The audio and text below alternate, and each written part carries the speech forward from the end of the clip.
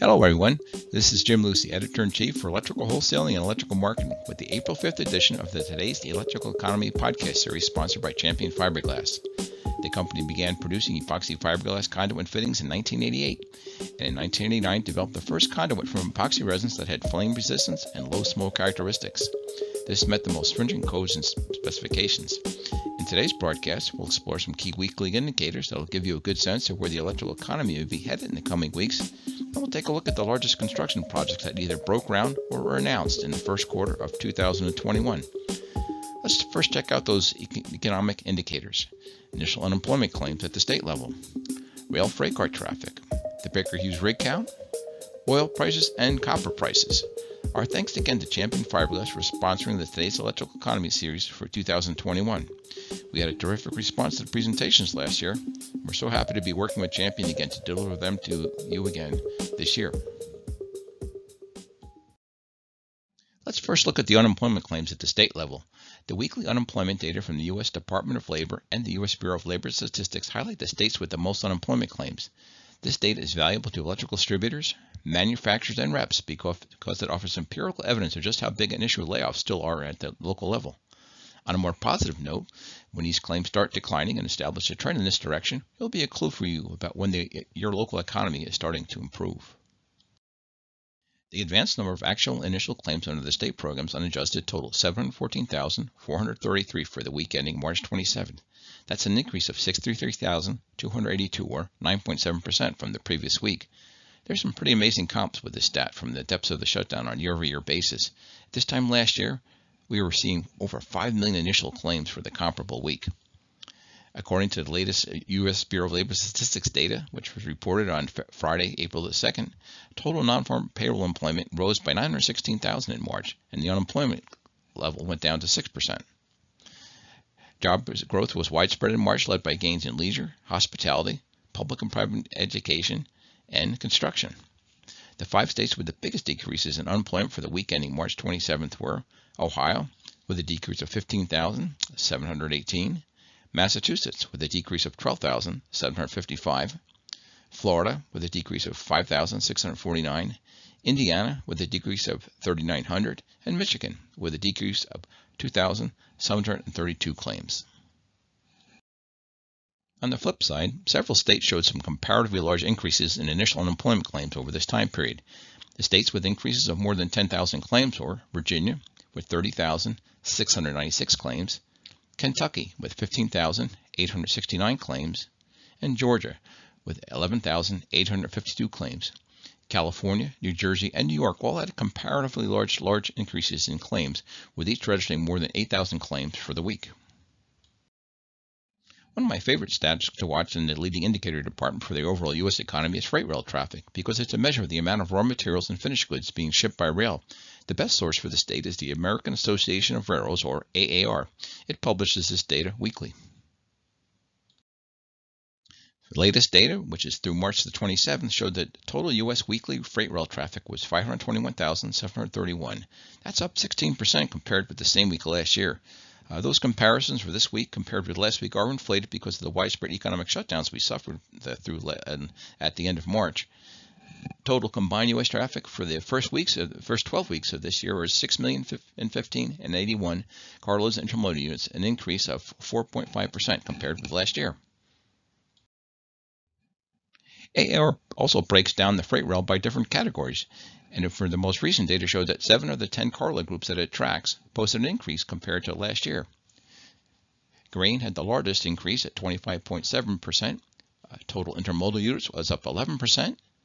Other categories with some comparatively large increases were forest products, 1.7%, and total traffic at 4.5%. On the downside, we saw that petroleum and petroleum products were down over 15%. Non-metallic minerals were down 13.9%. Motor vehicles and parts were down 8.5%.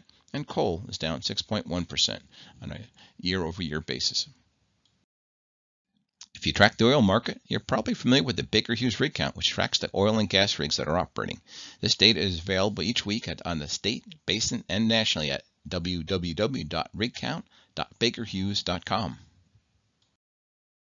This slide gives you a good idea of the largest oil and gas deposits. It really gives you a good sense of just how many of the large oil players are in Texas and Oklahoma, and how big an area the Marcellus gas region covers in Pennsylvania, Ohio, and parts of West Virginia.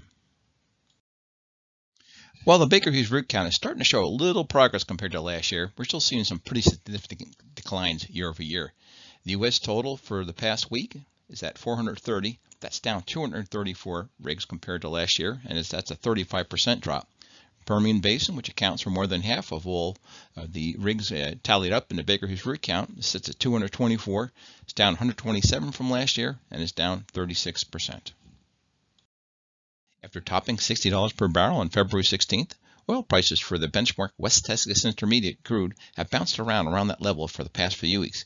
But at plus 200% from the bottom in April 2020, it really has seen quite an increase if we take a step back. Back then, in mid-April of last year, it had dropped to just $11.26 per barrel. Economists like to call copper pricing Dr. Copper because it's a leading indicator for future economic activity. Copper is used in so many industries, with the construction industry among the market leaders because of its use in wiring cable and copper plumbing pipe. Down the road, forecasters expect the electric vehicle market to also be a huge consumer of copper. Copper prices are still over the $4 per pound mark, but they're off the recent highs. If you take a look at the slide here, over the past 5 years, you can see that the current trend at over $4 per pound is way above where it had been. Back in 2018, it had hit the highs for the period at about $3.30 per pound. And you look at that compared to where you are now, and the copper prices are still historically high on the short term. Although construction economists expect construction activity to increase as the prime building season rolls out, the most recent data year over year from back through February is still soft. According to Dodge Data and Analytics, February 2021 was down 28% compared in non-residential activity when you compared to February 2020.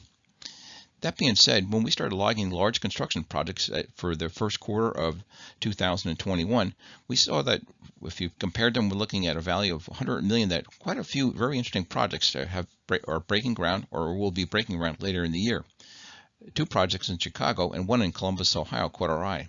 In Chicago, the $500 million Obama Presidential Library is expected to break ground later in the year. Chicago also has a really large biotech lab underway now, the $250 million Fulton Labs project. The other big one is in Columbus, Ohio, and it's actually the biggest project that we saw anywhere. It's a $1.2 billion Wexner Medical Center, which is being built on the campus of Ohio State University. One of the other trends that caught our eye when we were looking at the projects being announced in first quarter 2021 was a number of pretty large industrial projects that were on the docket. In Mobile, Alabama, one of the shipyards is putting together a steel manufacturing line by Estelle USA. In Arizona, there's a huge hydroelectric truck plant being built by Nikola Motors, $470 million in value at. Perhaps the most interesting project, I wish I could get a value on it, but it was being built in Rockford, Illinois. The Ingersoll Machine Tool Facility is producing the mounts for the 80-foot diameter Magellan telescope mirror. So it's just a gigantic telescope to explore the heavens, and I thought that was pretty cool that they're going to be producing the mounts for that. So we'll try to track that in the next couple of weeks, see if we can get some more numbers or information on it. But if you look at some of the YouTube videos on how big those giant telescopes are, I think that's pretty cool. Continuing along with our industrial projects of note, Nucor is broke ground on a large steel mill in Brandenburg, Kentucky at $850 million.